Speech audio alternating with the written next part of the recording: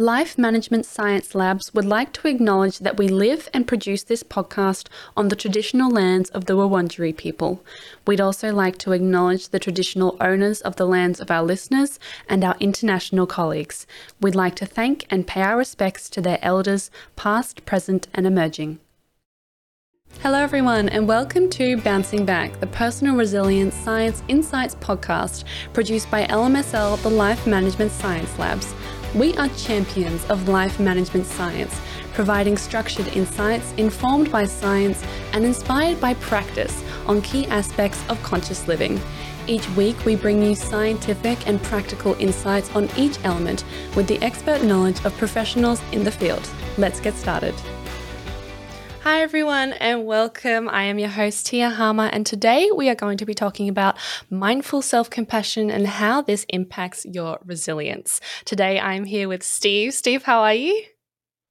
I'm great. Thanks for having me. Wonderful. Awesome. So before we get into it, you've had a very interesting professional life. As Stephen Hickman, do you mind explaining who you are and what it is you do? Sure. I can. It's a long story, but I'll keep it brief. Professionally, I'm a clinical psychologist by training. After having spent many years in an unrelated field of graphic design, Wow. Clinical psychologist who has explored and practiced mindfulness and started the Center for Mindfulness at the University of California at San Diego. And that led one way or another to my current role as an executive director of the nonprofit Center for Mindful Self-Compassion. So I primarily run this center, but I also teach mindfulness and self-compassion and train teachers of it literally all around the world. Wow, that's incredible. That's a big jump, like you mentioned, sort of going from, I think you said graphic design to Yeah. mindful self-compassion. How did you end up there? It was not a planned, orchestrated, strategic sort of move.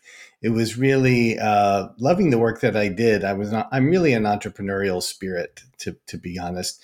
I love the work I did in marketing and advertising and graphic design, but I had always had an itch to explore clinical psychology. So I had a business that I ultimately sold so I could go back to graduate school at a later age than most of my classmates, and thought maybe I was going to be a private practice psychotherapist when I got done with my education. But one thing led to another, and I landed at the University of California at San Diego as a clinical psychologist. And really the key turning point was that I had the opportunity there. I worked in a medical setting in the university hospital and was working with patients with chronic pain in particular as a psychologist, and really discovered mindfulness as a powerful means of contending with things like chronic pain, and found that it was really something that resonated for me personally as well as professionally.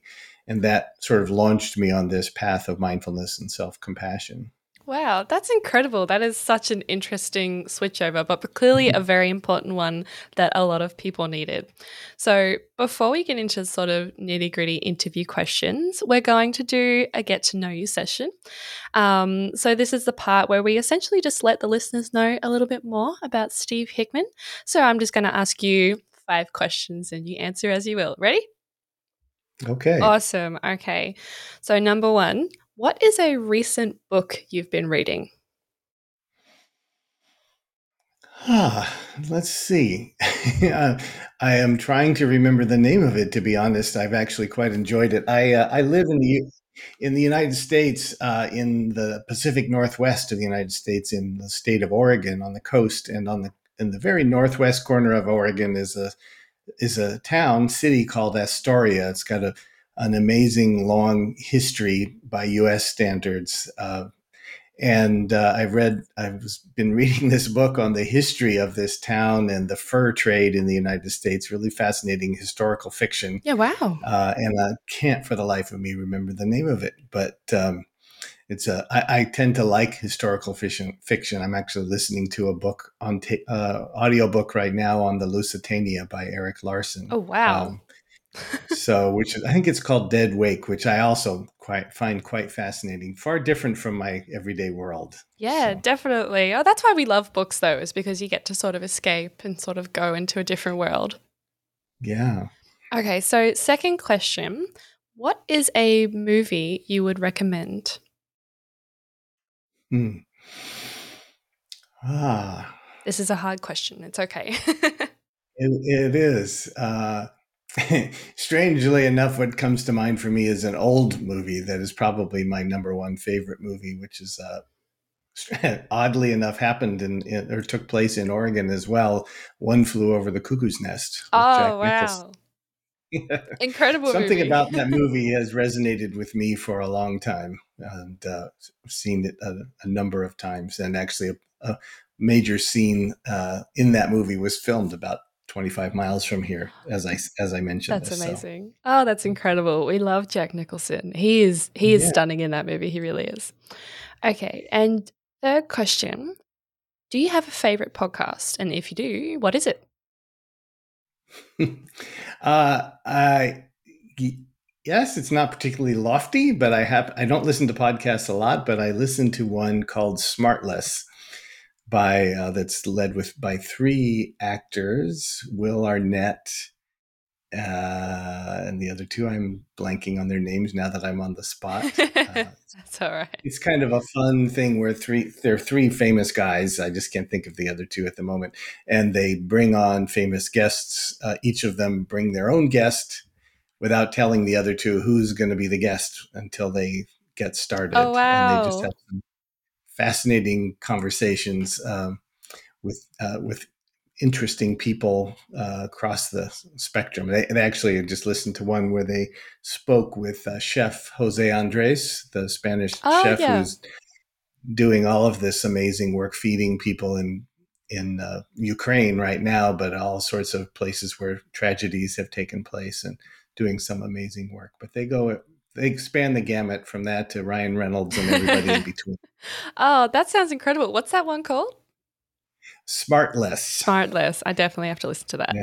That Yeah. sounds awesome. Okay, number 4. Who is your famous role model? Hmm.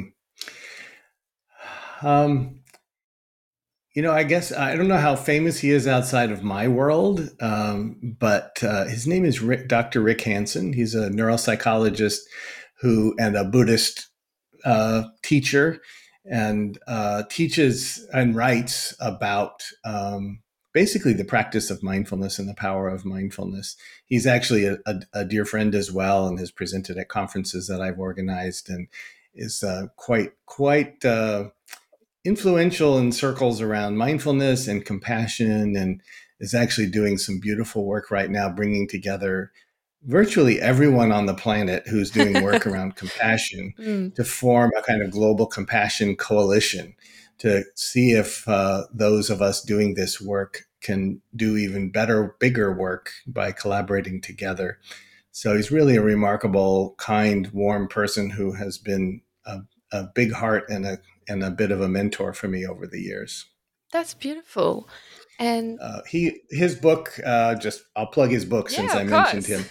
He's got several of them, but the one that touched me was his early one called Buddha's Brain. Mm, okay. So he definitely takes a kind of neuropsychological approach to Buddhist and mindfulness practice. Oh, I love that. That's gorgeous. I love neuroscience. If I wasn't sort of in the role that I am, my dream was always to be a sort of neuropsychologist or something like that because it's so Hmm. interesting and it's so crucial to human life. I love it. It's incredible. Okay. Yeah. And final question. What is a course you have completed? It doesn't have to be recent, but if you've completed a course recently, then what would that be? Hmm. It's odd that I teach all kinds of courses, and I'm such a not a student in the traditional sense Yeah. that way. Um, yeah, strangely enough, I teach this mindful self compassion program, and I've never been a participant. I never actually took it as a participant, and now I teach other people to teach it. Yeah, I'll tell you what I am learning. Let's just put it this way: less of a course, more of an ongoing practice. Mm. Is at my advanced age of 63, I'm taking up the electric guitar, and I'm teaching myself Oh, wow. via some online means and a dear friend who's a guitar player.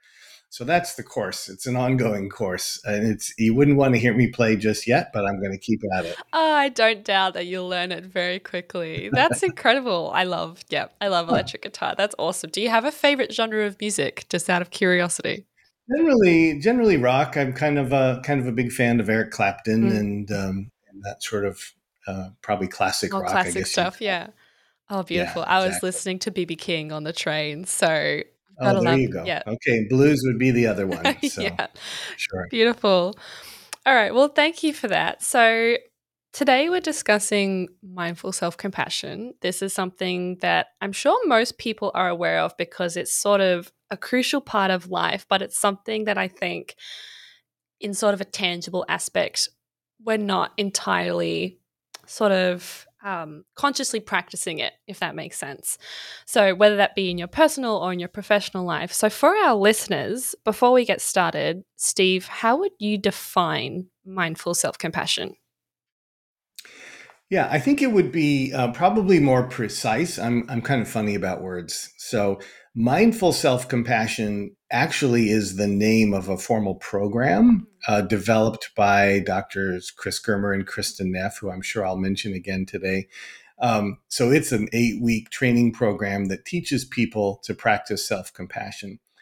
What they've done with the name of that is to put together two things, two related but different elements, which is mindfulness and self compassion. And they're kind of like two sides of the same coin. So, just to kind of break it down, not to give you a longer answer than you planned on, but mindfulness is this capacity to be fully present in the moment. The short definition is moment to moment, non judgmental Mm. awareness. So, the natural human capacity we have to be present, but while that sounds really simple, it's not easy because we have these amazing human brains that can go off into the future and the past and imagine all kinds of things. We're often not very physically present. But in order to practice self compassion, one needs to be present. And I can say Mm. more about that later. Yeah. So, self compassion, as a definition, a nice way to think about it is uh, being able to treat yourself in times of difficulty the way you would treat a good friend when they're struggling or suffering or having a hard time. Yeah. It's often very easy for us, for our hearts to go out to a dear friend who has a failure or has fallen short in some way or is having a difficult time, to be supportive and kind and encouraging. And yet, when we have the same kinds of experiences, a vast swath of society doesn't treat ourselves anywhere nearly as nicely as we do our dear friends. Yeah. In fact, when we fall short, we beat ourselves up. We tell ourselves we're not good enough. We will never make it, blah, Mm. blah, blah, all that sort of self critical stuff. So, self compassion is learning to just direct kindness to ourselves when we're having a hard time. Beautiful. Wonderful. Yeah, I think that very nicely sort of breaks down because I think it can be quite sort of not confusing, but it can be a bit daunting kind of to understand sort of what those different things are and how they play different roles in our life. So, on this podcast, we talk, about resilience and how all of these things on all of our guests and all of their expertise, how all of this affects our resilience. So, for Mhm. those of you who are maybe new to the podcast, resilience is sort of about psychological resilience in terms of the ability to cope sort of mentally and emotionally with a crisis and being able to understand yourself and sort of make sure that those moments you're sort of understanding yourself intellectually and emotionally to be able to sort of work through them instead of allowing them to completely break you down. So before we kind of talk about the relationship between sort of self compassion and mindfulness and resilience, for you, why is resilience important in our lives? Hmm. Yeah, I think it has something to do. What came to mind as you were speaking is that, at least in American football, there has been a phrase used by commentators, bend but don't break, about playing defense in football. It probably applies elsewhere, but I think that's really, that kind of captures what resilience is about, is being able to bend without breaking. In other words, to adapt to circumstances. It's sort of like our shock absorbers on life, that it allows anyone to tolerate the slings and arrows of outrageous fortune of life, to Yes. hit the bumpy spots without being totally disrupted. So when we're not resilient, when we're overwhelmed, when we're depleted, we become kind of rigid and breakable. Like even the tallest buildings are built to flex for earthquakes and such like that, right? Mm. They're not rigid, they're not fixed. They are actually I built in love such a that way to analogy. flow. Yeah, that's resilience, right? And so this is what it's about. There's psychological, emotional resilience as well. So that because life has ups and downs, it has tragedy and sorrow and joy and all of the rest. Uh, we can't make those things go away. So we have to find a way to kind of navigate with them. John Kabat-Zinn, who's one of the Western teachers of mindfulness, kind of a pioneer in teaching mindfulness in the West, says, you can't stop the waves, but you can learn to surf. So this is another sort of element of resilience, is that being able to contend with difficulty when it arises, Mm. as opposed to resisting it or avoiding it, which doesn't work. Yeah, of course. And that ties into my next question in terms of one of the biggest misconceptions that we've sort of found on this podcast is that most people think that resilience means being immune to stresses or adversity. Mm. What do you think of that? Why do you think people have this sort of misconception about being resilient means sort of being almost numb? Yeah, I mean, it's our natural tendency to think that if I don't think about something, or if I avoid it or I resist it, then I'll be free of it. Mm. But actually, it's a little bit cliche, but you'll sometimes say, what you resist persists. We actually find that, the more you sort of try to hold something off, the more it kind of pushes up into your face. Yeah. So it's, where this often comes up quite often is people in really challenging, dangerous professions who think they're not supposed to have feelings, for example. So, I mean, this taps into a whole other area, which is men in particular, being one myself. I know that we get raised to sort of dismiss feelings, or to Mm. not have emotions, and to Yeah. think somehow that we're strong if we don't have emotions. It's kind of the same idea.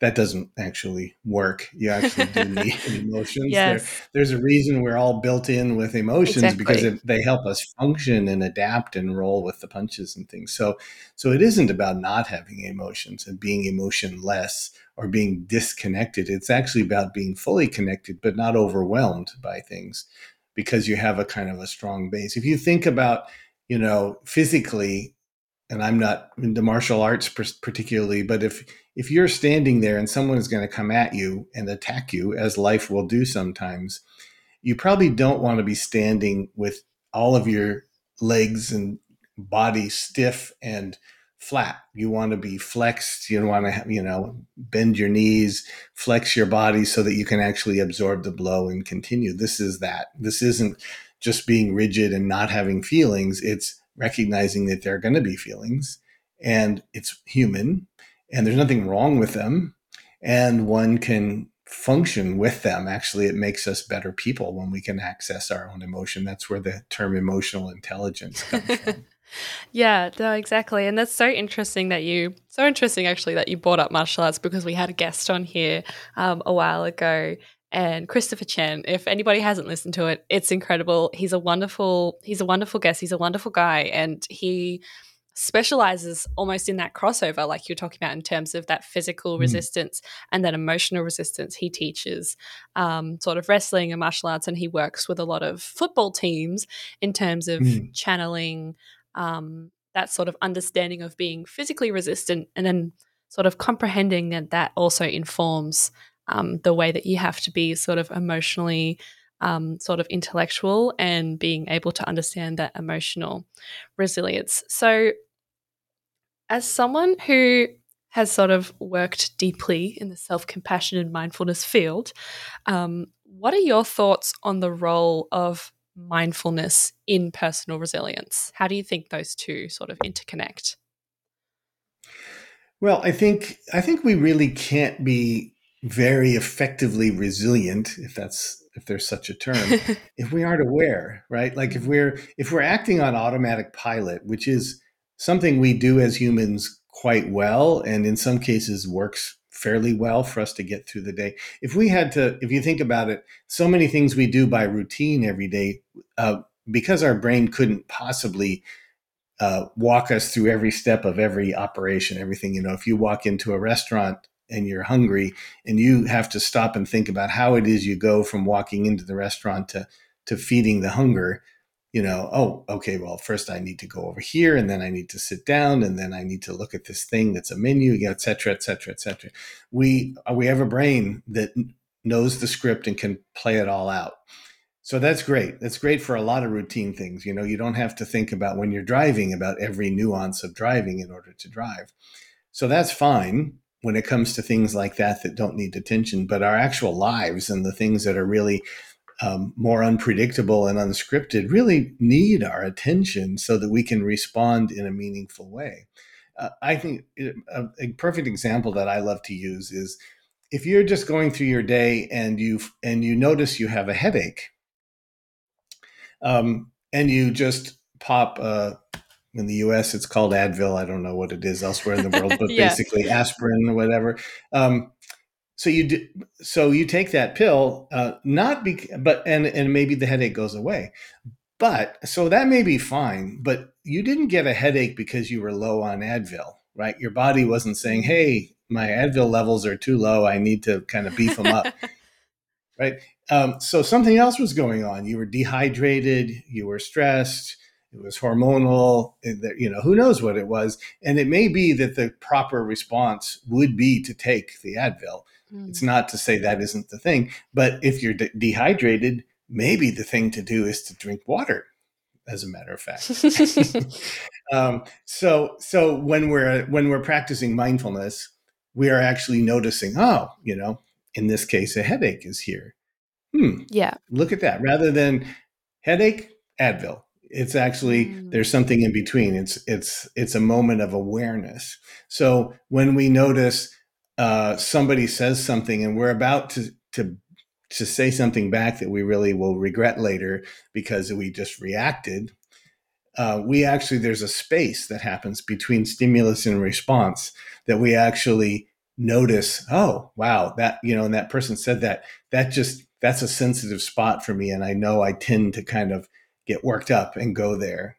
And to just the mindfulness is what allows us to see a reaction unfolding inside of ourselves and decide if that's how we want to respond or not, rather than to just be reactive. Yeah. So, really, mindfulness is about responding rather than reacting. And that's the difference, really, between resilience and lack of resilience, really, is that capacity to respond in a meaningful way to things when they arise, as opposed to a reactive or habitual or sort of pre scripted way. Yeah. No, I love that. It's so important and it's so crucial because, like you said, when you're in that moment, and especially when you're sort of, you're in an argument or in the heat of the moment, something sort of hits you, you need to be able to have that mindset in terms of being like, am I going to do something that is going to drastically affect my position with this Yeah. person or my position with my colleagues or something sort of later on? And it's so important. Yeah. Sometimes I'll say, if you think back to the last interaction you had that didn't go well, that you don't feel good about how it went, um, looking back on it calmly, generally you can recognize where the problem lay. So when something happened and you said something you wish you hadn't said, or you reacted, or you did something you didn't like. So between whenever that happened and now, you didn't take a course in how to better manage relationships. Yeah. Right. What happened was you calmed down, that your sympathetic nervous system, your fight or flight system is not engaged, which means you can actually think clearly and you can recognize from a calmer place, oh, yeah, really, that really touched me off right there. If I had been able to just notice that and ride that little wave, I could have, I could have responded much more wisely or compassionately or kindly. Um, so that's what mindfulness practice does. It ends up opening up that space so that in those moments, you're not just caught up by autopilot. You can actually respond intentionally and typically more skillfully. Mm. And generally, the outcomes are better. Not perfect, but better. Yes, definitely better. So before, for those of you who don't know, obviously before we book a guest, we kind of go through the topic with them and sort of ask them what they would like to talk about. And I asked Steve if he would like to talk about self-love, and he was like, "No, we talk about self-compassion." So for me and the listeners, what's the difference? Hmm. Yeah, I think there's a bit of overlap. Self-love has all kinds of odd connotations that maybe just veer off from compassion. Nothing wrong with loving ourselves, caring for ourselves. Maybe the self-compassion is just a little more specific. So what I would say, and I didn't really mention this before, it was probably helpful to go back to say what is compassion Mm. first, and then we'll work from there. So compassion has to do with suffering. And what I mean by that is that compassion is when you have deep awareness of the presence of someone's suffering, someone else's or your own, and it's coupled with a wish to relieve that suffering. Okay, so it's those two pieces basically. Um, if you're just aware of someone else's suffering and there is no wish to relieve it, it's just suffering. And it can, frankly, without the wish to relieve it, it could kind of burn you out if all you do. I had friends when I first became a clinical psychologist who said, wow, how can you be a clinical psychologist, listen to people tell you their problems all day It long, every sounds day, just so person after difficult. person? Yeah. And I thought, wow, if the job was only that, no way would I want to do that. That'd be Mm. exhausting to just take it all in, to be a Yeah. sponge. But there's a certain context there, which is that people tell their story, share their difficulties in the context of relieving that suffering, of helping support in various ways to make change. So this is that compassion has that wish to relieve that suffering. So that's kind of compassion. And self-compassion, just another way of saying it, is that it's doing that with a U-turn. So recognizing your own suffering and giving yourself kindness, wishing to relieve the suffering.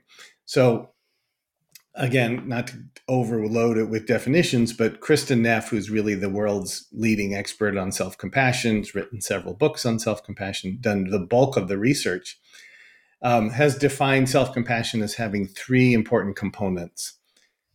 Mindfulness, first one. So we've talked about that a bit, this ability to be present and to not be over identified with our thoughts, lost in rumination, or disconnected. Common humanity is the second piece of self compassion. So recognizing that when we suffer, when we fail, when we fall short, when we have imperfection, it's actually what we share with every other human being on the planet. That even though we feel bad because we failed the test and feel like we're the only one that ever did this and is ever going to fail or whatever, we actually share that imperfection with every other human being. We all fail and fall short sometimes. So instead of feeling isolated, you recognize the common humanity. And then is the kindness piece, which sometimes gets confused with compassion. But kindness in the context of suffering is what compassion is. But anyway, the point being, self kindness Yeah. is the third element. So we've got mindfulness, common humanity, and self kindness. You recognize that suffering is here, you recognize it's part of the human condition, and then you give yourself what you need. Yeah. That's the fundamental question of self compassion: is what do I need? Being able to ask yourself that question in a moment, which is something we don't often ask ourselves. Yeah. So that I think I addressed the question, but Yeah. that's basically what self-compassion is all about Mm. and how how it's comprised basically. Yeah, and I find that so interesting that that third element is kind sort of self-compassion, and sort of you said understanding and being able to give yourself what you need. And that kind of ties into my next question in terms of how these things are interrelated. And obviously, sort of like you've mentioned, mindfulness and self compassion inform our ability to be resilient. And in that last element where you spoke about kindness and being able to give ourselves what we need, how do you think mindfulness and self compassion should, or sort of how do they inform our coping mechanisms? Yeah, so I think just kind of building on what I've said previously a little bit. So mindfulness allows us to be aware of what's actually here, not what we think is here, what we wish was here, or anything else. It actually allows us to contend with what's actually arising in the moment. And as I said, that's not an easy thing to do, even though it's a simple thing. It takes practice. Meditation is by far the most direct route to cultivating greater mindfulness. And so it allows us to be aware of each moment. Compassion, self compassion, kind of adds to that the element of this one here who is present to the moment. In other words, the attention to you as the individual, what's coming up for you, what do you need in this moment? So we sometimes say mindfulness is awareness of the experience, and self-compassion is awareness of the experiencer, the one who's having the experience. So mindfulness keeps us present, and compassion brings in the warmth and kindness. Not to say that mindfulness isn't warm, but that this is very intentional, Yeah. because the next step, so to speak. That once you're aware of this, then you can also say to yourself, as you would to a friend, wow, this is really hard, or I'm struggling here, or this hurts. Not I'll often say that we don't practice self-compassion. We practice self-compassion uh, not to feel better, but because we feel badly. Yeah. Right. So this is like a very important concept here. This isn't self-indulgence. This isn't just making yourself feel better by being kind to yourself. That's self-indulgence, self-care, and nothing wrong with self-care. But self-compassion is saying, in a moment of suffering, could you just acknowledge that it's here and to meet yourself with kindness just because? So, if you're just like if you're a parent and your child has the flu, and you bring them a cold compress or a drink, or you say sweet things to them, or you give them a hug, you don't really actually think that you're treating the flu. You're not going to make the flu go away by giving them a cold compress. Oh, You're everything giving them is. all of these. Yeah, you're giving them those things to comfort and soothe them because they're suffering, because they're struggling and feeling uncomfortable. And that's enough. And so it's the same thing for ourselves. It's not sort of doing this to make, oh, I feel badly, so I'm going to give myself self compassion so I feel better. Quite often that's what happens eventually, but that's not why we're doing it. We're doing it because it's hard. And that's a tough one to grasp. It doesn't, at first, people have a hard time with that because they just want to feel better. Who wouldn't? But um, the challenge is that really what's sustainable is being willing to meet yourself with kindness whenever bad stuff happens, like a good friend, so that over time, ultimately, you don't magnify and worsen those kinds of things, those experiences, by resisting them or fighting with them and things like that. Yeah. So, Yeah. um, yeah. So, sorry, you go. I was just going to say one more thing. A lot of times, what this has to do with is um, really what it amounts to is, can we contend with our difficult emotions in particular in difficult situations, in terms of how it helps us cope, is what I'm kind of getting at. Is that, if anger arises and you just act on that anger reactively, bad things can happen. Sometimes good things can happen, but sometimes not. If we can meet ourselves with kindness and say, wow, anger is really strong right now, or I'm feeling anger, there gives you that moment, like that space, like I was saying, that allows you then to act on the anger in an appropriate way rather than a reactive way that might get you in more Yeah. trouble. And I say this especially right now, given the state of things in the world. There's always stuff going on, bad things, but there's more than our share, I think, right now. Definitely. Right. And I'll often say to people, they're upset and big things that they can't control. And we've got, struggles all over the globe. Um, and people feel a bit overwhelmed and they get so upset that this or that thing is happening, or this right has been taken away, or this person has been elected, or whatever it is, or war is going on. That it's really helpful to remember that these feelings that get stirred up are getting stirred up not just randomly, but because things matter to you. Things are important to you.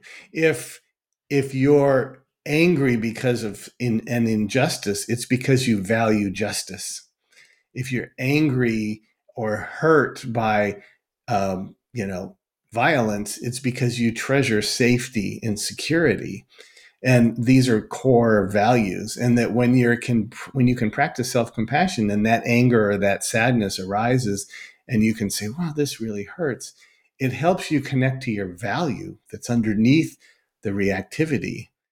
And it's the value that can motivate you, so that then, in terms of coping, you can see, wow, justice is so important to me.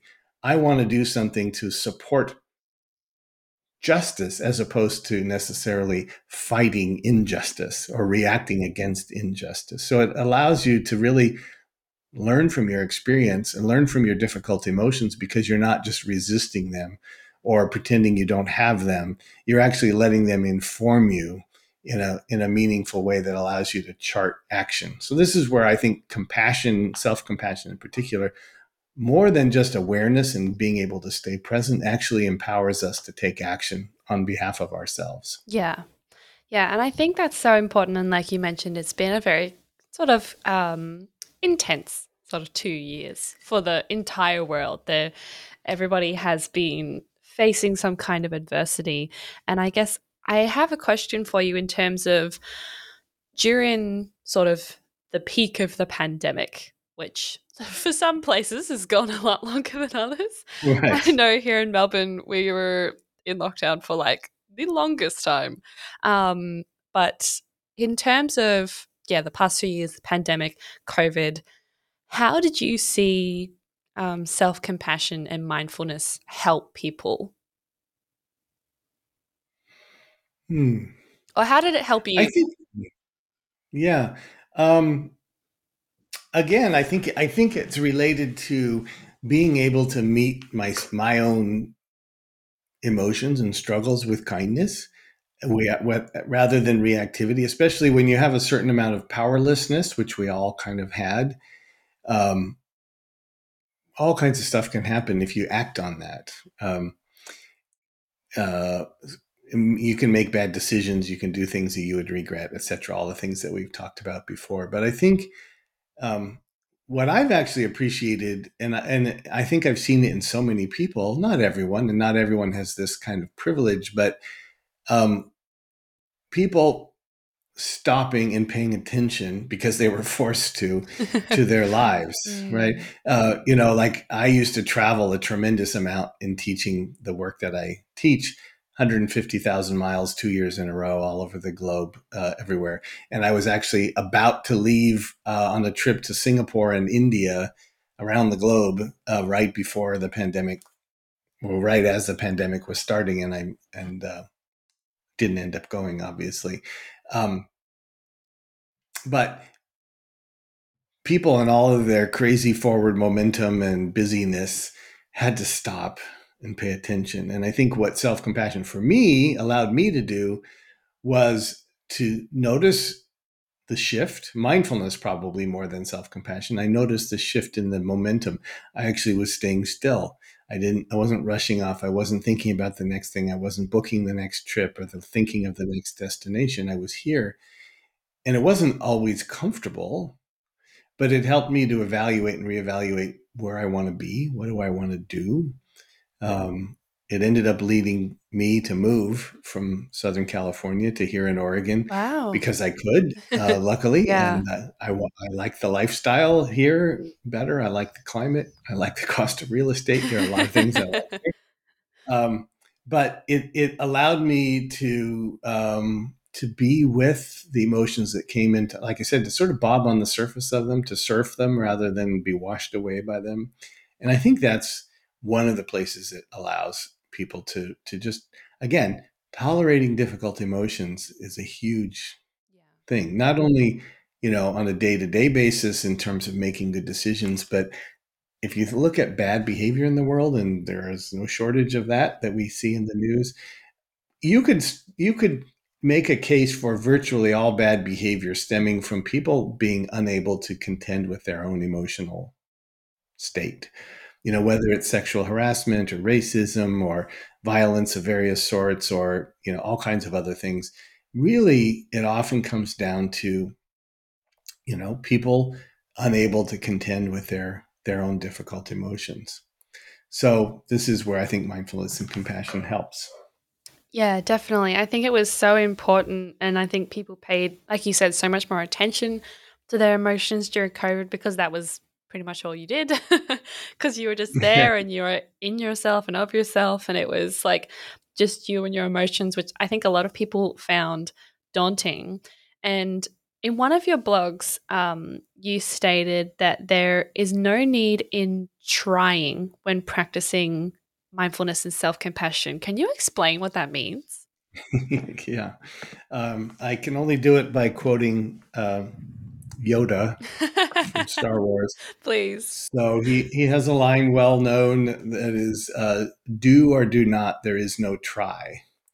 So I'll often say that about meditation in particular. People say, well, I tried meditating and I couldn't Yeah. do it. So usually what that means is the person meditated, they sat down and they paid attention to their breath and stayed present. And what they noticed was crazy activity up in the mind, their mind wandering all over the place. And so they just tried harder. The thing is that mindfulness and self-compassion, but especially mindfulness, is kind of an effortless thing in a weird sort of way. Even though it's not easy, it's actually letting go of effort.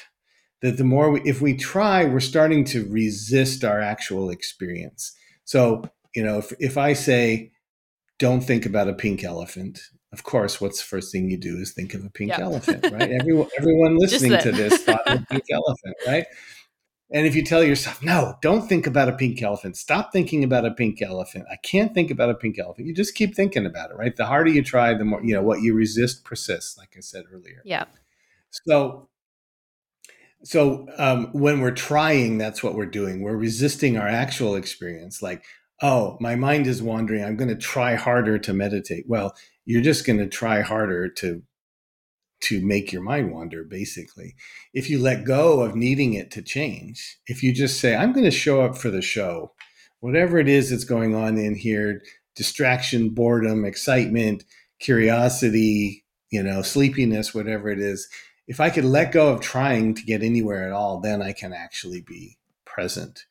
So, and if it's we actually would say with self-compassion, if it's a struggle, it's not self-compassion.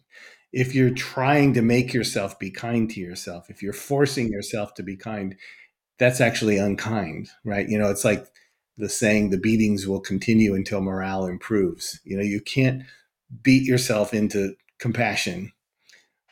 So there really is a matter of letting go and just answering that question in the moment. What do I need? It's not trying, it's actually letting go of trying. A few years ago, there were these, I don't know what they call them, magic eye posters. There were these, I don't know if you remember them, but they were like a picture. Well, it was like what looked like nothing, like a whole series of random dots on the page. But if you looked at them in a certain way, there would be like an image would appear. Oh, okay. And Yeah. Right.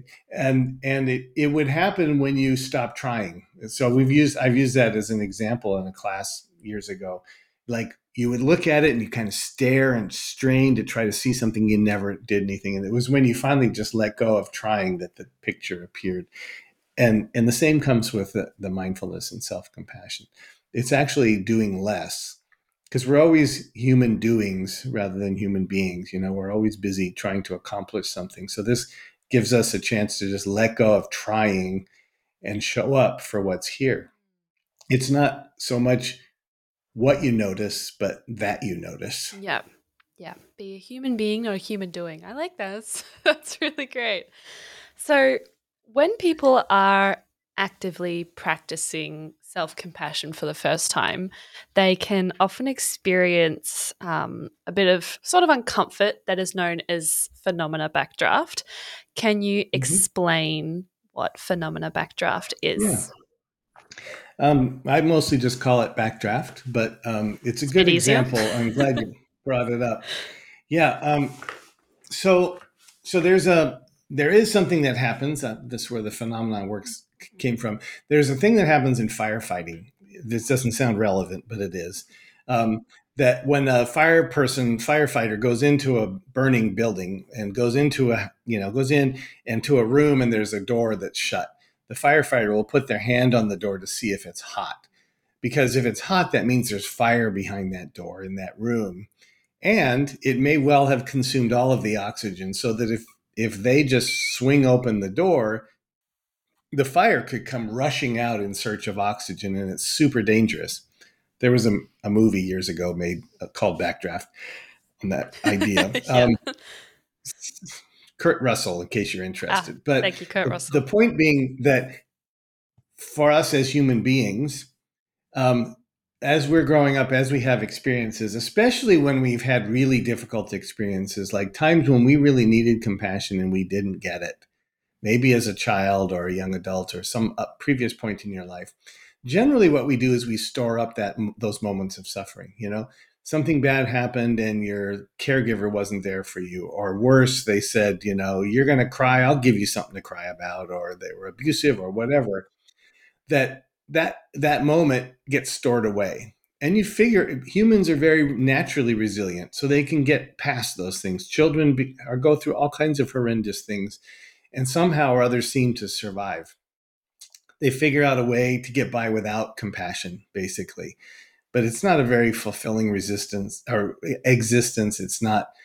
It can lead to depression, anxiety, all kinds of things. So, what happens is a person might start to just think they're getting by without compassion because every time they needed compassion, they got the opposite. What's really happened is those little coals have been stored up in the furnace of your heart. And what can often happen is then at some later point, you think, really, I need to be kinder to myself. And you start to practice self compassion. And maybe you put your hand on your heart, which is a kind of gesture of self compassion. Or maybe you start to say something kind to yourself. And what can happen is, just as you said, you actually get the opposite of what you would think. You would get this rushing out. It's as if you flung open the door of that Mm, furnace all at once.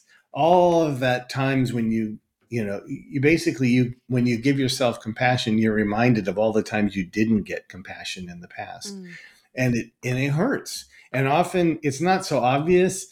What often can happen is you practice self-compassion and you feel nothing, or you feel something unpleasant or uncomfortable. Maybe you get angry, maybe you start to question your teacher or the book you were reading or however you got here. You're mad at your partner, you're upset with the furniture you're sitting on, the temperature there. It doesn't matter. Lots of different negative things arise just at the time you figure you're doing the kind thing. So the point being, if that happens for you, if you practice self-compassion in some form, and I can share a really short practice here in a bit. If you encounter the opposite of compassion, if you get this thing that might be backdraft, the point is you're on the right track. Your dosage is too high, right? yeah. For you, you need to go slow. You need to be able to just swing that furnace door open just a little bit and then close it again. And then over time, you develop that capacity. You just need to be kind and be willing to be a slow learner, so to speak. And then, you can make your way into being more self-compassionate. The point being, most people who are super self-critical, when backdraft happens, they think, I screwed this one up too. This is never going to work for me. I can't do self-compassion. I've got to move on to the next thing. It's exactly the opposite. You're doing it. You just need to go slow. Mm. That's so interesting. Yeah, because my next question was going to be sort of recognizing phenomena backdraft and sort of overcoming it, but you've suggested almost like sort of slowing down and sort of um, being more mindful. Yeah. Yeah, being patient with yourself. Because frankly, you've probably had a lifetime of practicing the opposite of self compassion. So Yeah. why would you expect the very first time that it would be easy? If Yeah. you have, a lifetime of never having been on a bicycle and then someone puts you on a bicycle, you know, it's probably not going to go well that first time, right? Same idea. And in this case, it can often the practice of compassion, especially if you've had a particularly difficult history or childhood, you may have experienced the need for compassion paired with abuse, harm, danger of various sorts. So that association is going to take a while to break down. This is safe now, but you need to feel safe. And so you need to just build that sense of safety and not to push yourself. Yeah, exactly. So that ties really nicely sort of into our next section where we talk about sort of practice and habit sort of debrief. And I know you mentioned that there was sort of an example of sort of being able to practice this mindfulness and this self compassion. What is a practice that you do to improve your mindfulness and self compassion? Yeah. Um, I'll describe one, and if it's okay, I'll lead you through the Of other. course. Um, uh, in general, practicing awareness of breath, basic meditation, mindfulness meditation on a regular basis. That's a topic for another time. It's a longer topic, but that's one way of, doing that with a practice of warmth. So, in other words, we have in the Mindful Self Compassion program is a practice called affectionate breathing. And it's basically awareness of breath with warmth. In other words, actually noticing how the breath nourishes the body and how it feels to breathe, and and to feel the rhythm of the breath, and to feel how the breath soothes and nurtures the body and things like that. So it's bringing warmth into the awareness piece. So that's a good, like, formal kind of practice that one could do every day. Um, so there's a little more portable practice that's also from the Mindful Self-Compassion program that's based on the three components of self-compassion that I mentioned earlier. And we teach it as what we call an informal practice, which means it's portable. It goes with you wherever you go. You can Yeah. practice it in a moment when you're having a difficulty of some sort. So what I can do is kind of guide you through a version of it here where we'll artificially introduce a difficulty, but then later people can do it in any kind of a moment. You're stuck in traffic, you're in an argument with your partner, you hurt yourself, whatever it might be. So the idea being that you just take a little time, and maybe I'll just kind of walk you through this. It's helpful if the people listening maybe might close their eyes and maybe just turn their attention inward. Turn your attention inward. And just in this space of awareness, as you kind of settle in, as you're aware of being wherever you happen to be, calling to mind something that's really challenging you right now, something painful, something stressful. It might be a work problem, a relationship issue, a health problem you face, something that maybe not the biggest thing that you face, but something that causes some stress for you right now, something you're facing that's difficult.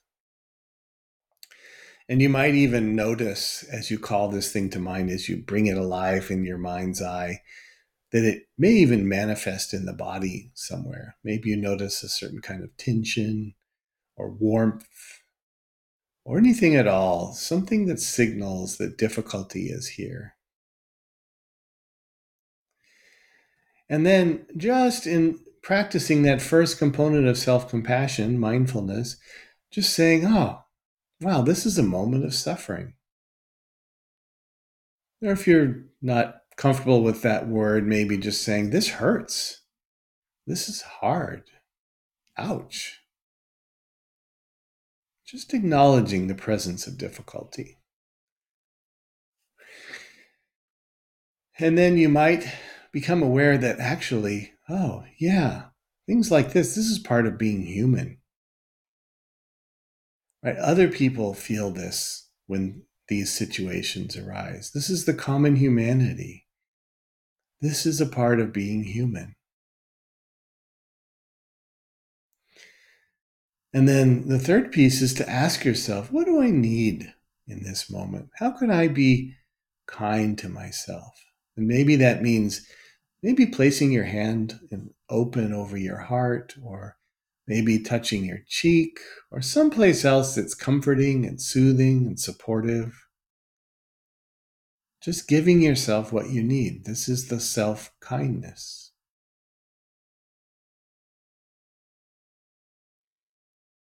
Mindfulness, common humanity, and self-kindness. And letting go of that very brief practice. Now, I did that in a couple of minutes. It can be done in 10 seconds. It can be done in 10 minutes. It's just an opportunity to bring to bear those three components of self-compassion: mindfulness, common humanity, self-kindness. Yeah. This is a moment of suffering. Suffering is a part of living, being human. And may I be kind to myself. And let go of needing it to change. It will likely change on its own, but as soon as you start to check to see, oh, did it work? Am I calmer now? You're sunk because you're trying again.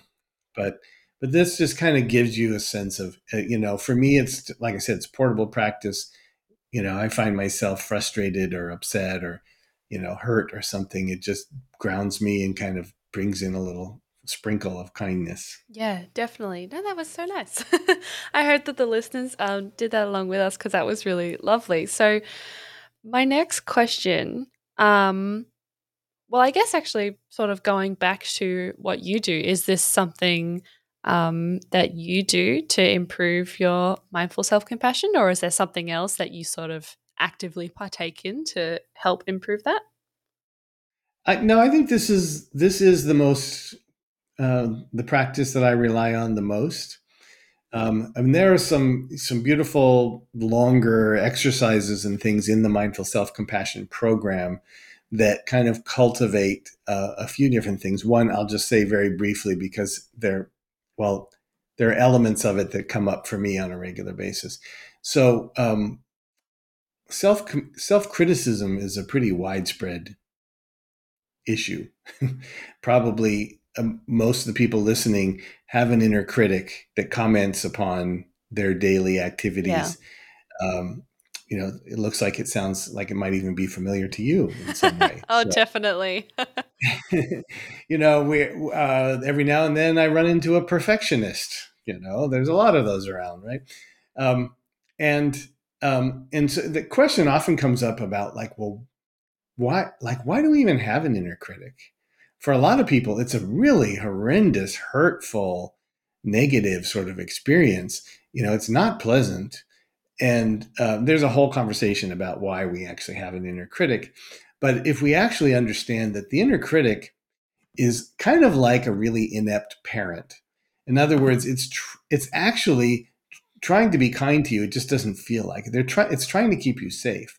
So if you think, oh, maybe I should apply for that promotion, it says, oh, it maybe it'll just tell you you're not qualified for that. You're not smart enough. You don't have enough skills. You don't have enough education. You shouldn't go for that job. Whatever it is, it's not necessarily abusive in most cases. It's actually basically doing this so that if you try and you fail, you don't feel bad. It's actually trying to keep you safe. It's trying to protect you from hard feelings. And if you look at your inner critic in regard to almost anything, if you look a little close, if you can take the time to be tolerant of that difficulty, what you notice is it's trying to take care of you in some way. It's trying to spare you difficulty.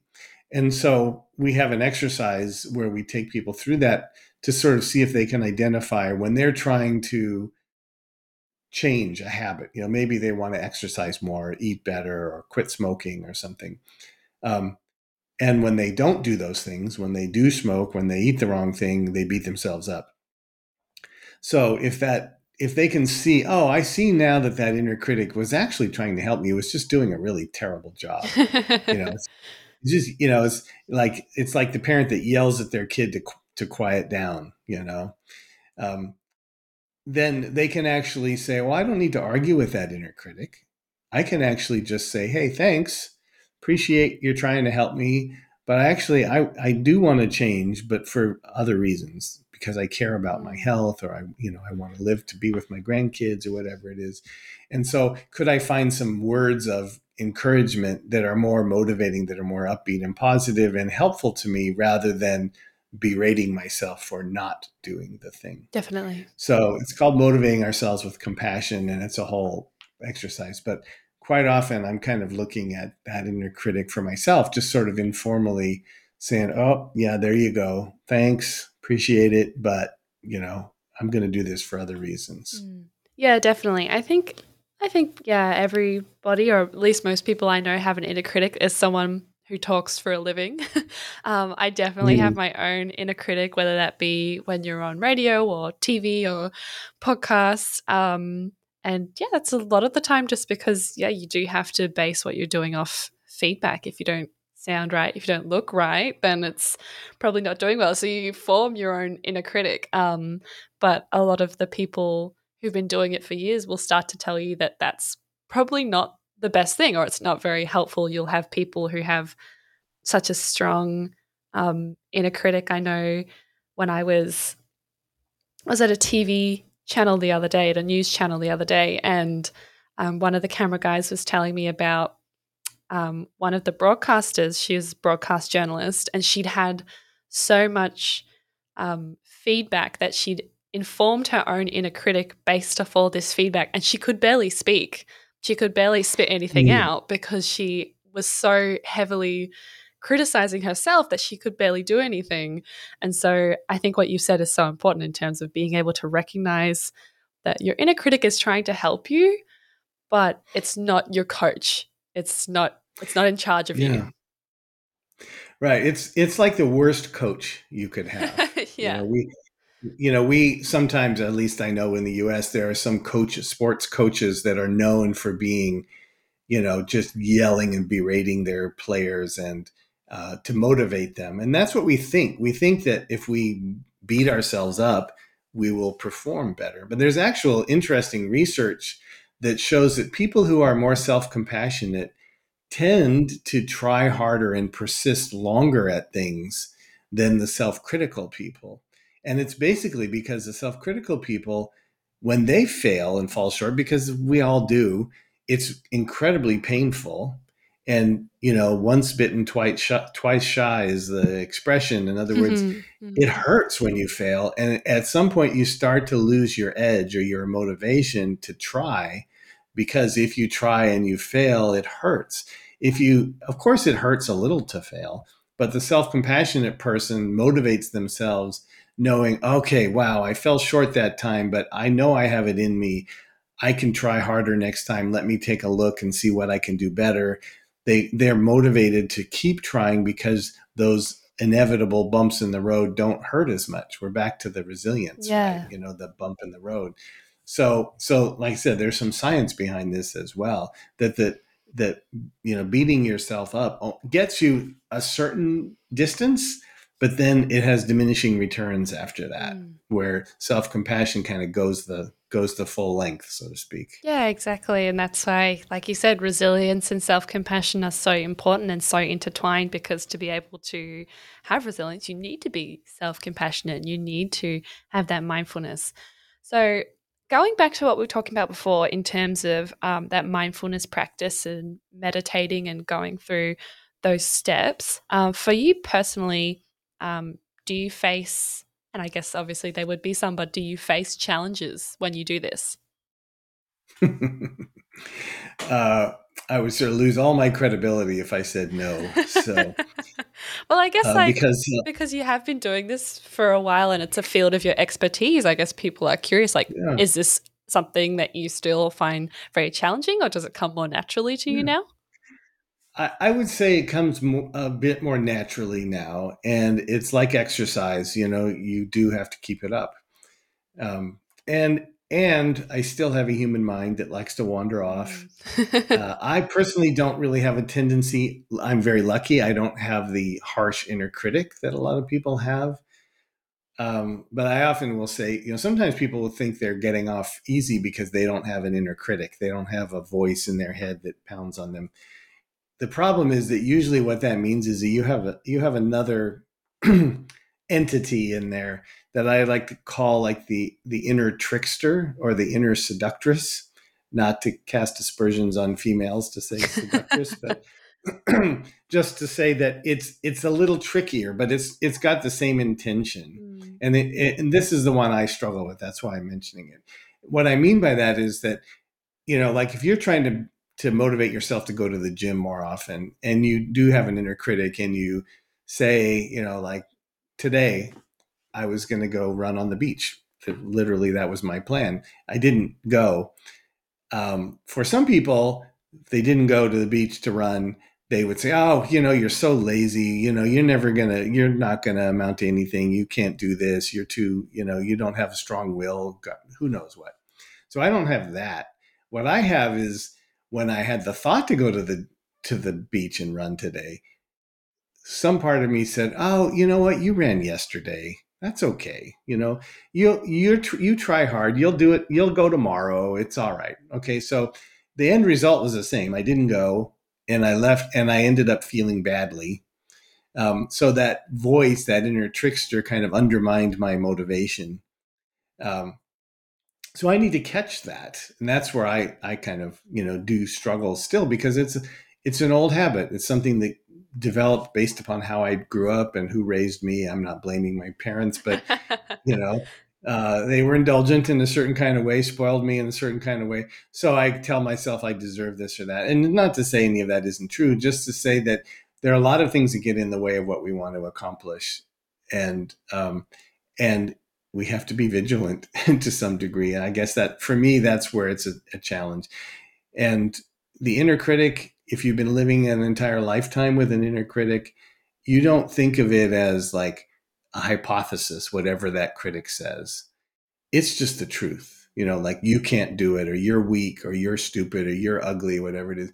It's not like it's offered up like, well, what do you think? Do you think you're stupid? It's basically saying, this is it. You are stupid. Yeah. Right. And so it takes a long time to get to the place where you realize it's just a voice, it's just an echo of something in your past or whatever it is. And to say just because it came out of your mind doesn't make it true. Don't believe everything you think. So it's a long process. It's an ongoing process. Definitely. So, how often do you practice this sort of meditating and mindfulness? Um, Personally, for me, the practice is more informal than formal. In other words, like literally sitting down to meditate. It's only a couple of times a week that I find the time to sort of more formally sit and meditate. The more I do, the better I'm doing, the better I feel. When I'm teaching, I tend to practice more, and maybe it's guilt. I'm not sure what it is. Guilt is not the best motivator for doing anything, but I do feel a certain commitment to that. But in terms of what anybody might be thinking, sitting down for 30 minutes a few times a week is, first of all, it's hard enough to do that. But practicing mindfulness and self-compassion can start small. This is the point. I don't want anyone to think, well, I can't really get anything from it unless I, sit on a cushion 45 minutes a day every day, or 30 minutes 2 or 3 times a week. 5 minutes every day, or just taking a few mindful breaths is a good start, and it'll build on itself. I wouldn't embark on a practice of mindfulness and self-compassion based upon what I've just said for the last hour or so. Like, don't take my word for it. I mean, hopefully, if you're interested, you'll explore it. You'll practice mindfulness and self-compassion if you do it a little bit and you derive some benefit from it. That's the only thing that's going to keep you going. Nothing I say, no Yeah. matter how convincing and clever and whatever all else I might be, is going to get anybody up to practice. It's going to be results. And what I mean by results is just practicing for the sake of practicing and see what happens. So, I know you said you only do this a couple times a week. So, do you set up certain time to do this, or you just sort of decide spur of the moment, like, yep, I'm just going to sit down for like 10 minutes and just meditate? It's a bit of a combination, but I have a routine that it usually happens early in the morning Yep. when I'm first in my Mm. office. I'm a morning person. I have my coffee in the morning, and then I'll come into my office and sit. Not like a set, like I always do it on Tuesday and Thursday, but Yeah, it's yeah. it's sort of more like a function of my schedule. I think if you kind of just wait for the right opportunity, especially when you're new to the practice, it's sort of like how a lot of people are with saving money. If you just like decide to wait until to see how much is left in your bank account at the end of the month, and then that's the money you'll save. Some people can pull that one off, but most people can't. Most people will go right to the end, and there's nothing left. Yep, Right? They yep. You have to do it, flip it around the other way, and like pull the money out before you start spending, that sort of thing. So it's like that with practice as well. Um, but again, it shouldn't be intimidating. And if it's just informal practice, even if it's just resolving to do that self compassion break every day, like I said, it'll build. Mm. If you start to see, oh, wow, meeting myself with a little bit of kindness when I normally would beat myself up, wow, that really felt good to me. I really felt like I deserved that. You'll want to do it again. And that's what'll grow.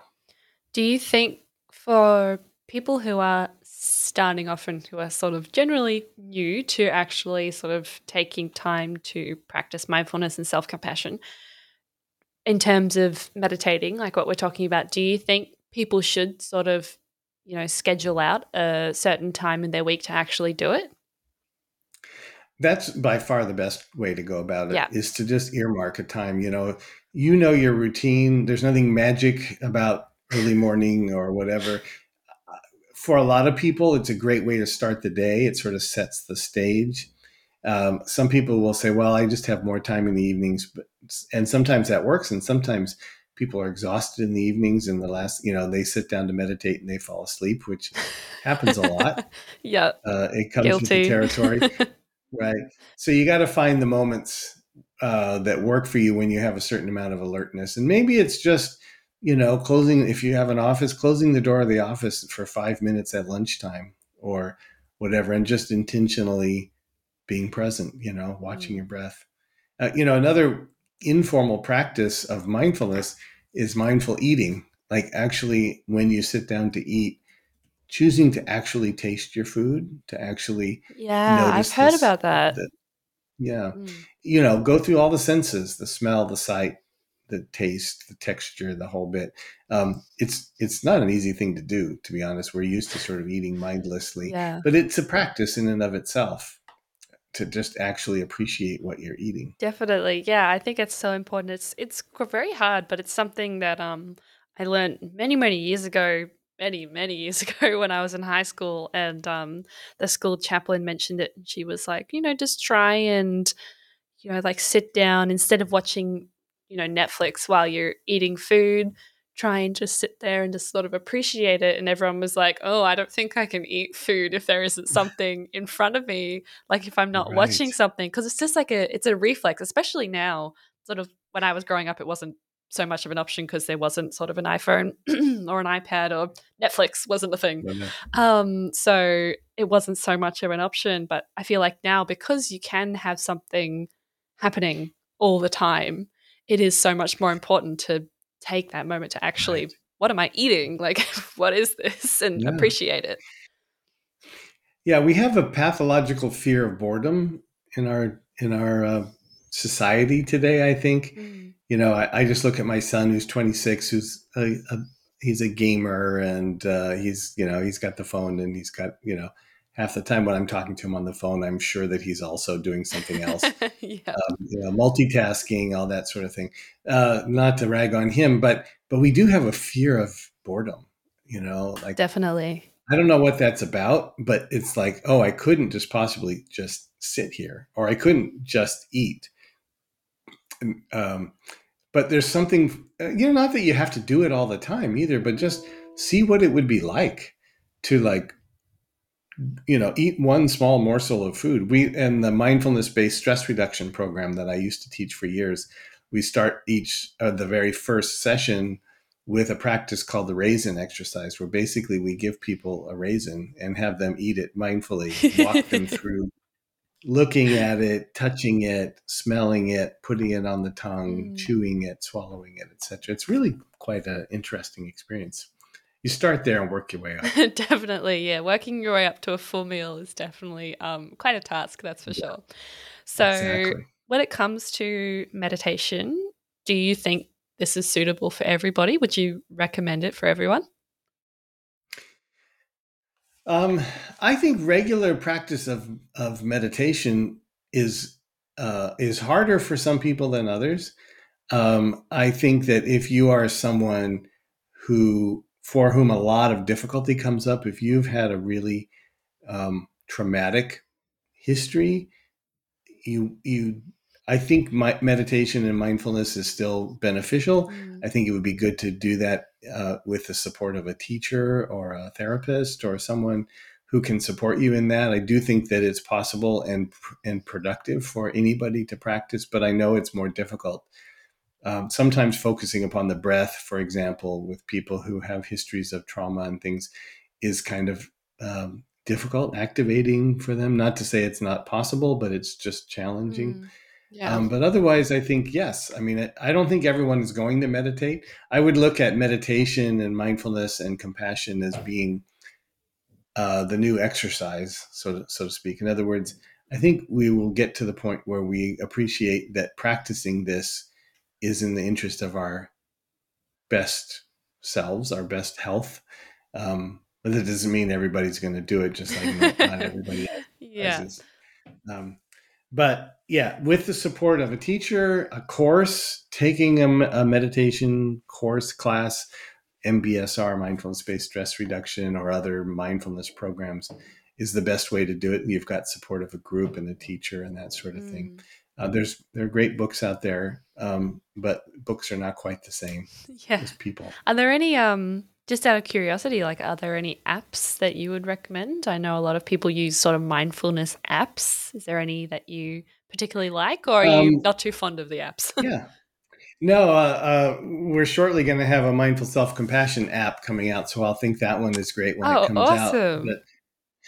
But I've heard very good things about Calm and um, I'm just trying to think of the other one. Um, yeah, it's not coming to mind. And I actually, in full disclosure, have a very small interest in an app called MindFi by some colleagues in Singapore that's really focused on the workplace and productivity and integrating mindfulness practice into busy professional lives. Mm.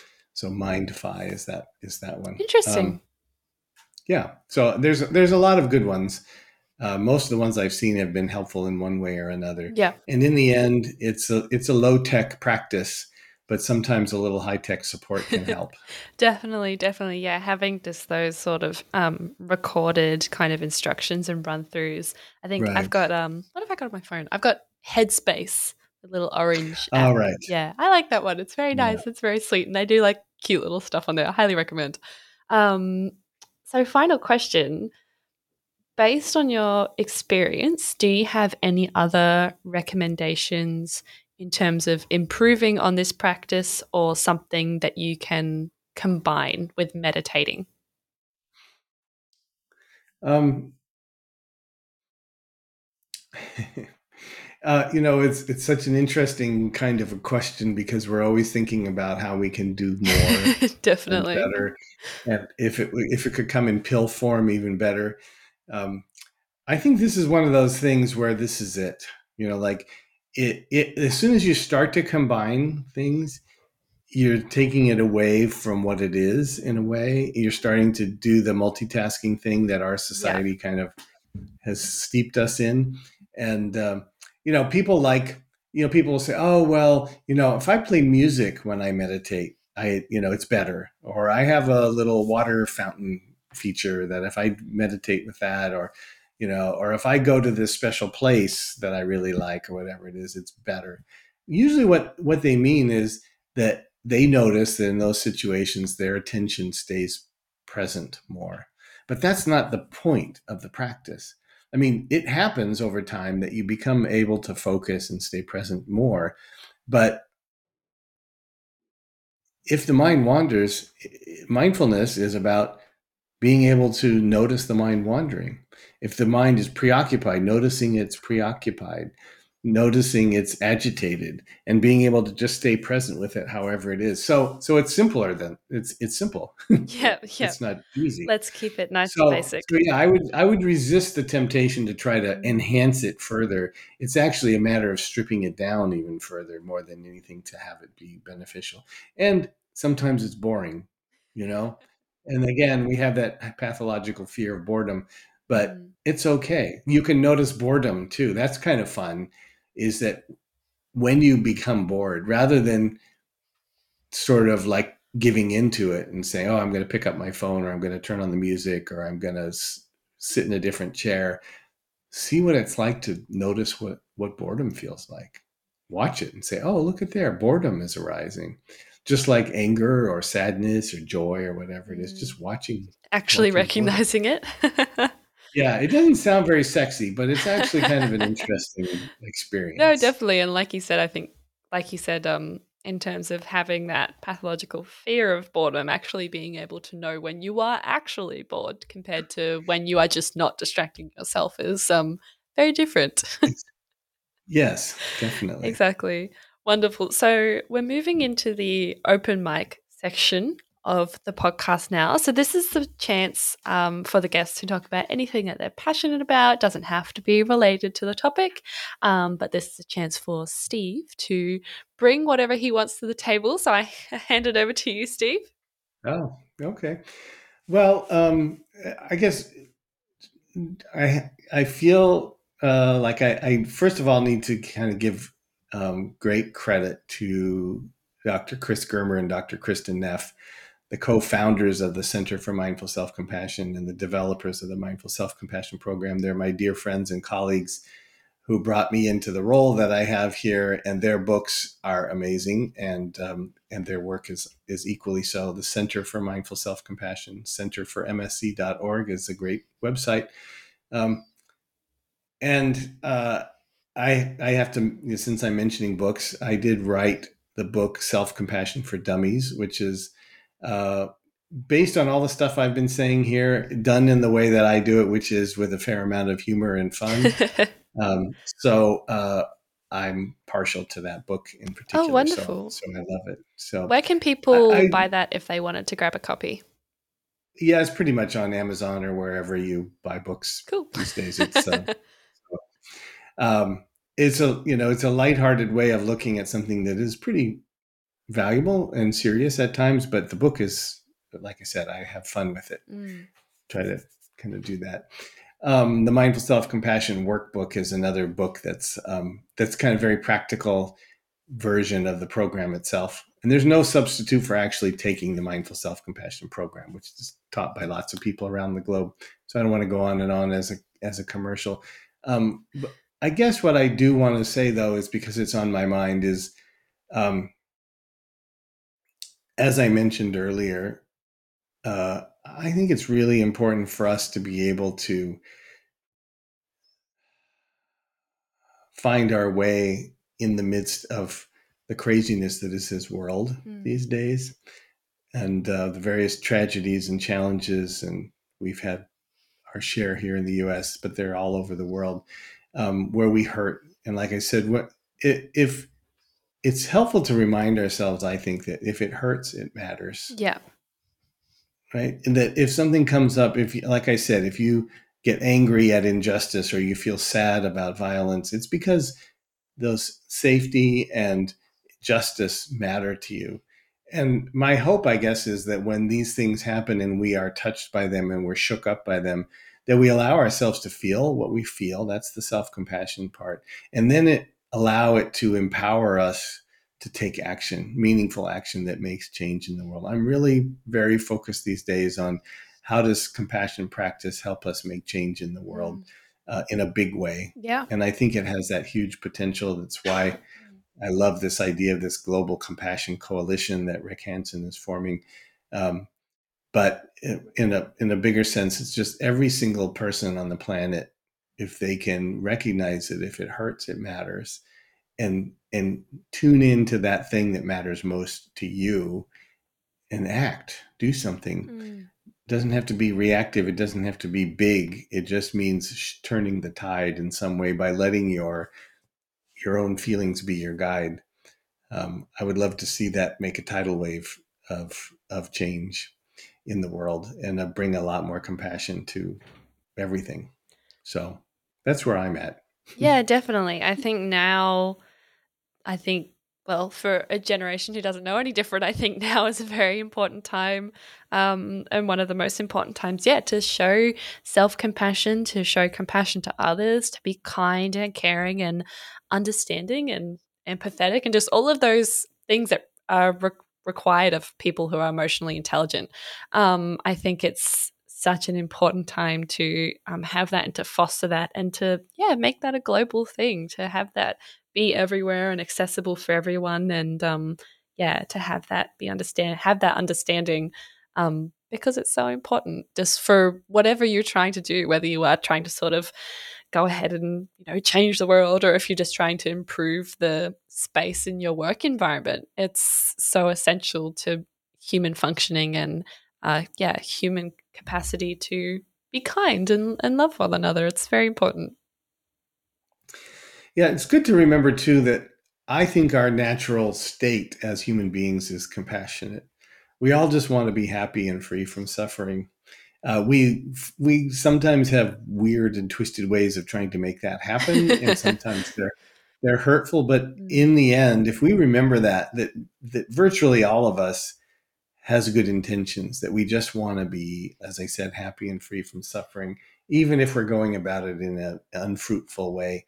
There's a lot that can be gained from remembering that. Mm. I think that's our primary motivation underneath everything else. Um, and that it allows you to give people the benefit of the doubt, to actually stop and hear people even when you disagree with them, Yeah. to have a conversation with them, um, to make to just make a less polarized, less contentious world. And that sounds really kind of airy fairy and whatever, but it's important. No, definitely. Yeah, as airy fairy as it sounds, it's so crucial. It's so important. Yeah. So thank you for that. So that ends our open mic session, and we're now just going to move into probably just one question from the audience. We've got a question here from Herdiana who asked, "How do I convince myself that I deserve self compassion when I do not view myself as good enough for it?" Hmm. Well, it's a good question. There's something interesting in that question, and what I mean, there's a lot interesting in that question. But what she's saying is suggesting to me that when she feels she doesn't deserve compassion, it hurts. Otherwise, she wouldn't be asking the question. In other words, there's some kind of suffering in that. What that means is that there is a part of each of us that, like I said, wishes to be happy and free from suffering. And then there may be another part of us, a self critical part, uh, that is louder than that first part. But so, what I would say is that I'm just trying to think of the best way to kind of get at that succinctly. Um, what we're doing in this practice of self compassion is not trying to kill the critic. We're not trying to just convince yourself, oh, I do deserve it. I do need self compassion. That'll happen over time. And that critic is never going to go away. It might get quieter and quieter if that other voice, that more compassionate voice, has more space. It's like clearing the weeds out in the garden Mm. so that the flower can Yeah. grow, right? So we give it a little space, we give it a lot of water, we practice self-compassion even when we hear a critical voice saying we don't deserve it. We don't have to argue with that voice. We just practice compassion. And little by little, what will happen is that if you kind of do all the things I said for the last hour and a half, um, over time, that compassionate voice becomes louder, Mm. and the critical voice becomes quieter, and it goes into the background. And you don't have to win the argument in order to get started. You can practice self-compassion, hear what that critic is saying, and say, I see you. I see that there's some part of you that's, there's some part of me that's telling me I don't deserve this. Yeah. It might be some leftover voice of someone from your past. That often happens. Someone who either was hurtful to you or at least didn't know how to give you the right messages, comforting, soothing, compassionate messages. But that's just old voices. Like I said, so keep practicing, start practicing. Don't believe everything you think, and don't think that you have to win the argument to get started. Yeah. Yes, very important tips. And that'll, bring us to the end of our audience section. The only reason we do have one question today is because the other questions that we got were pretty much exactly the same. So thank you, Hediana, for sending in that question and summarizing pretty much everybody's thoughts on that. Wonderful. Well, that also brings us to the end of our podcast today. Thank you so much, Steve, for being here. It has been such a pleasure. And had a wonderful time. Me too. Thank you Wonderful. for having No, me. it was wonderful. And just for those who want to find out more about you and what you do, where can they go? drstephenhickman.com is my website.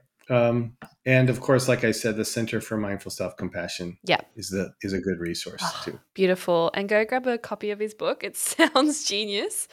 And for our listeners, don't forget to like and subscribe on whatever platform you're listening on. And we'll see you next time. Thanks again, Steve. Bye, everyone. My pleasure. You have been listening to Bouncing Back, the Personal Resilience Science Insights podcast produced by the Life Management Science Labs. Listen to episodes from LMSL's 10 Life Management Perspectives on Apple Podcasts, Google Podcasts, Spotify, YouTube, or other podcasting apps on your smartphone. If you enjoyed this episode, please consider rating our show, sharing it, and subscribing to our channel, as it helps others find us and us grow to bring you more quality resources. More of our work can be found on our website at pr.lmsl.net, where you can join our movement. I'm Tia Harmer. Thanks for tuning in.